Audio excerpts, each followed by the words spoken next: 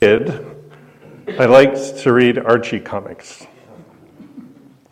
Archie is a high school student, nice guy, kind to his friends, but his generosity doesn't always go as planned. He gets average grades, he has an average number of crushes, he likes sports, and he likes cars. So you might be able to find someone like him in just about any high school. Is Jughead. And Jughead is not average. Jughead is a bit quirky. He's got a massive appetite. He wears a whoopee cap, which is kind of like a crown. And he wears a sweatshirt with an S on it and won't tell anyone what the S stands for.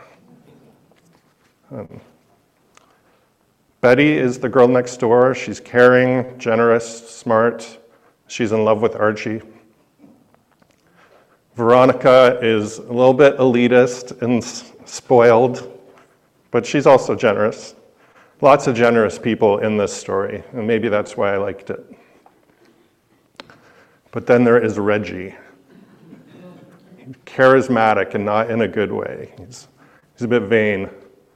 He doesn't understand why he isn't more liked.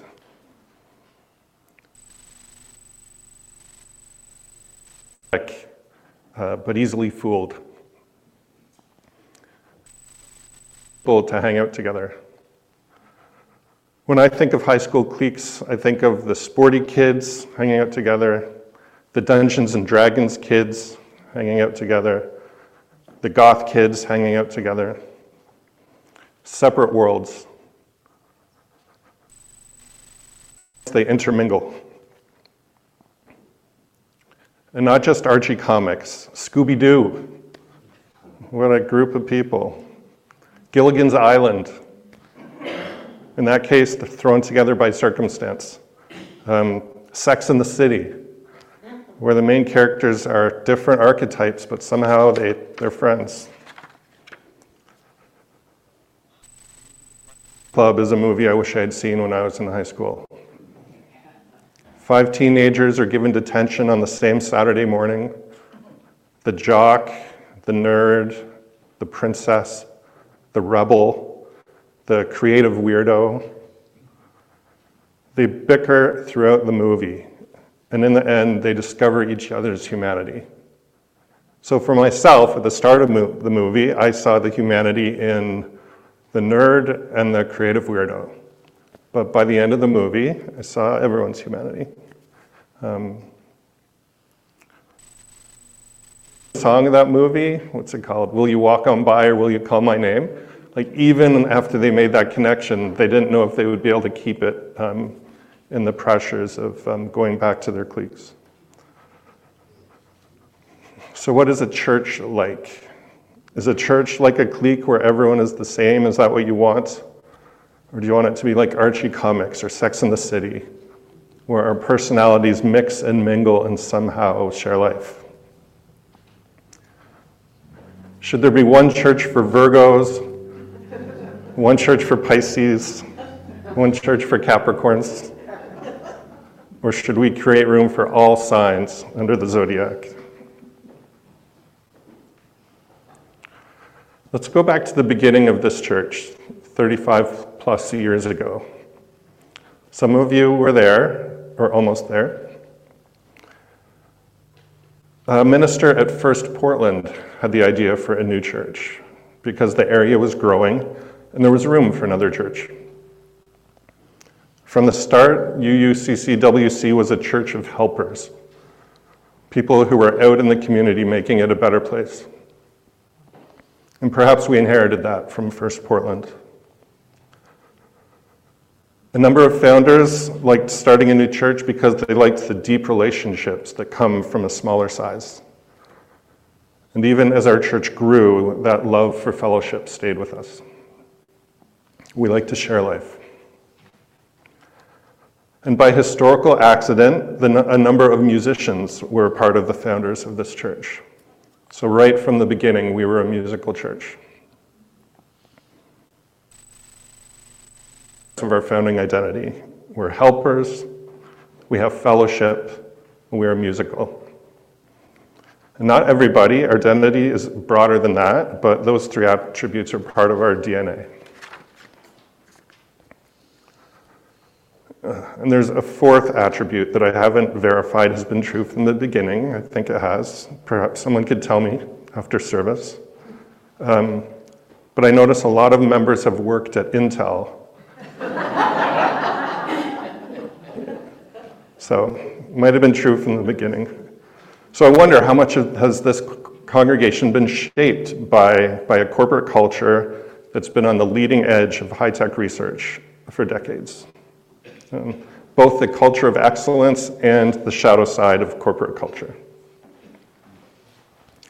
I recently saw a computer that had a sticker on it that said, Intel inside. So could we put that sticker on this church? I decided I'm not going to do a sermon called Intel Inside. That felt like stirring the pot, exploring how we've been shaped by high-tech culture. But I do think one of the reasons I feel at home here is because I have a high-tech background. So I'm curious if you experience that influence, whatever your background is. And I'm curious what other influences you see on this church. So we're not just one thing, we're not just three things, we are a fabulous mix of backgrounds, personalities, passions, and quirks. And one core part of doing interim ministry is taking a fresh look at who we are and who we are called to be. A educator named Israel Galindo wrote a book called The Hidden Lives of Congregations. And he invites you to look at yourself and your church through different lenses to develop a deeper sense of who you are. 6 spirituality styles, 6 ways of doing church. I wonder which ones resonate with you. There is the affective church. Affective means you have affection, or more broadly, you feel your feelings. You might call it a heart-centered church. You love being around people who share your values. So when you come, your heart opens, your shoulders relax, you just feel grounded and at home. An effective church is a safe harbor in a less than ideal world. And I think of Carl Rogers' approach to therapy, where you love people just as they are, unconditional positive regard, empathy, non-directiveness, meaning you don't try to direct other people's lives. The principle is acceptance of one another and encouragement to spiritual growth. And that to me sounds like what Galindo meant by an effective church. You are loved here and you blossom here.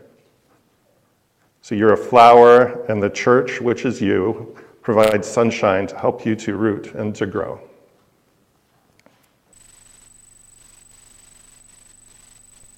Quality style that Galindo describes is the seeker church, or what Galindo actually calls the church of pilgrims.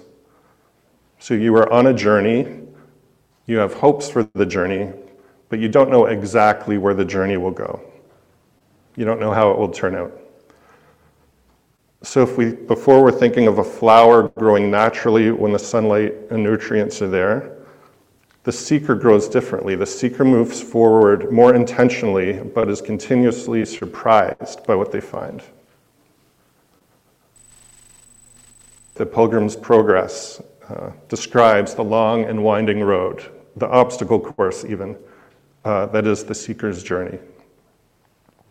You can only see as far as the horizon, and once you get there, you discover that you still have a horizon to draw you forward.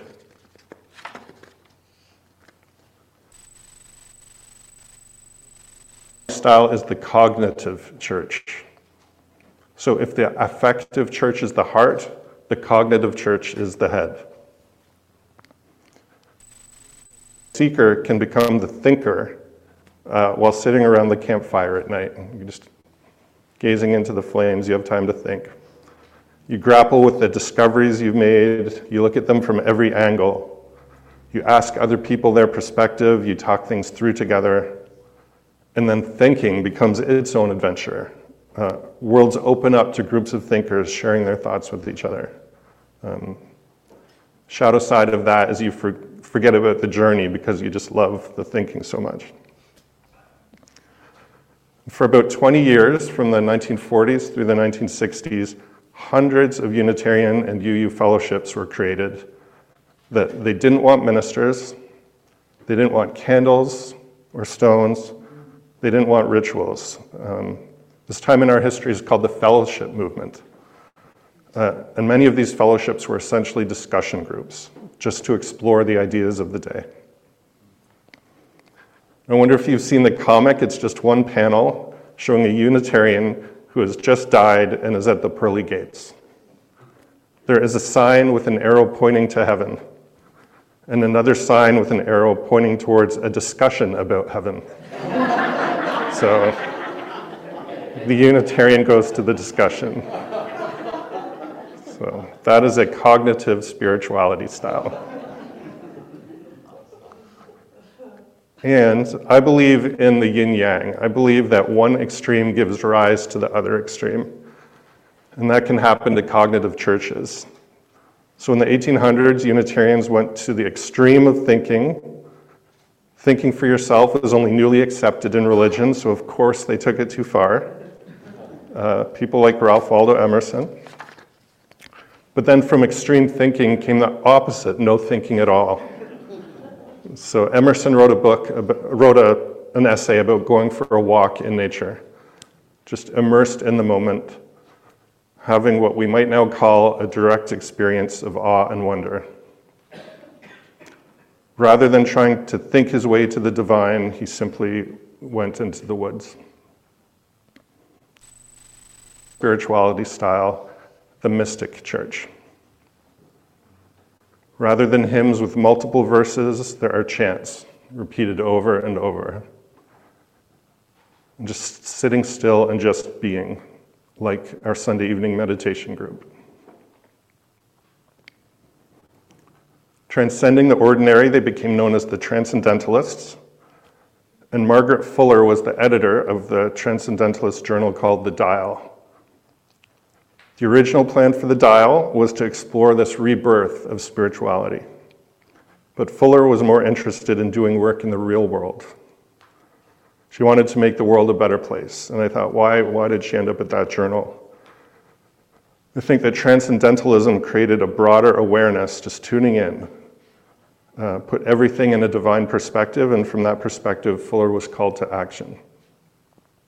So she wrote about ending slavery, reforming prisons, women's rights. Distinguishes two types of activist spirituality. First, there is simply being of service. So you help people right here, right now. People need coffee, so you make coffee. Your neighbor needs their eaves troughs repaired, so you repair their eaves troughs. You teach a child to read. You help someone who needs help using the bathroom. You pick up litter even if you aren't the one to drop it. So Galindo calls this the servant style of spirituality, the servant church. And the other activist spirituality is what Galindo calls the crusader church. This is when you know what needs changing and you dedicate yourself to making that change. So you go on a crusade to end slavery. You go on a crusade to reduce global warming. You go on a crusade to create a social safety net.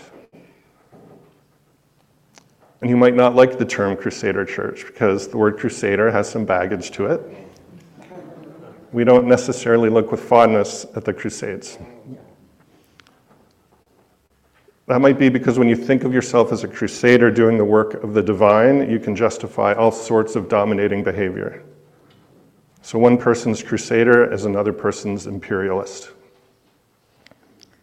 I will stick with Galindo's terminology and use the term crusader to remind us to be mindful when we take on the role of system changer, that we don't become arrogant or holier than thou.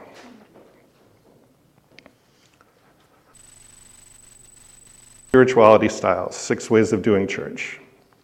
Affective or heart-centered, seeking, cognitive, mystical, servant, crusader. All can be fabulous. Perhaps all have a shadow side. Mix of styles. Sometimes one style will dominate, but each style naturally births the next, so multiple styles are usually present, and they enhance each other. But sometimes they clash. Sometimes the styles clash. So imagine two friends in church or seekers exploring different ways of organizing community. One friend says, "We figured it out. We found a better way. Now let's create the change. Let's start a crusade." The other friend says, "Hold on, we need to think this through."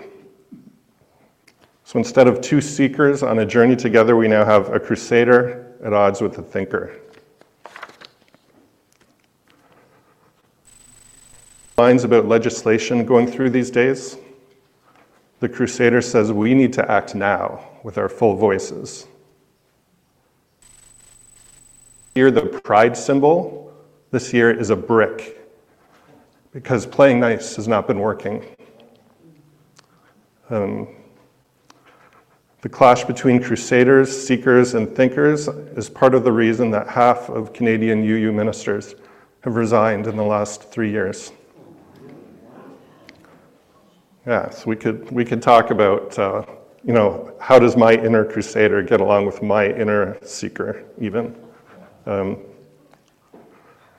Some congregations might become crusader congregations.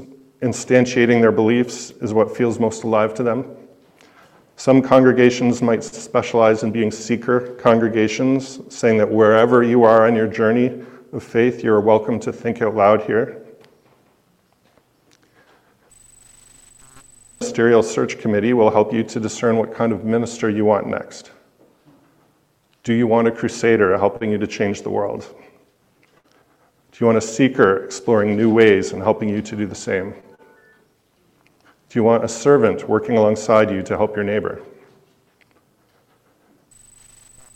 Do you feel like life is just too much? And what you need is an effective church with a minister who co-creates with you a resting place for your soul. For my next church, I want all of the above. I want it all. I want it all. I do. My inner salad dressing has crusader, servant, seeker, mystic, thinker, and a heart. I want an effective church where I can show up to be fully open-hearted, loving, and being loved. And I want a church that does not shy away from the inherent tension between a crusader and a seeker.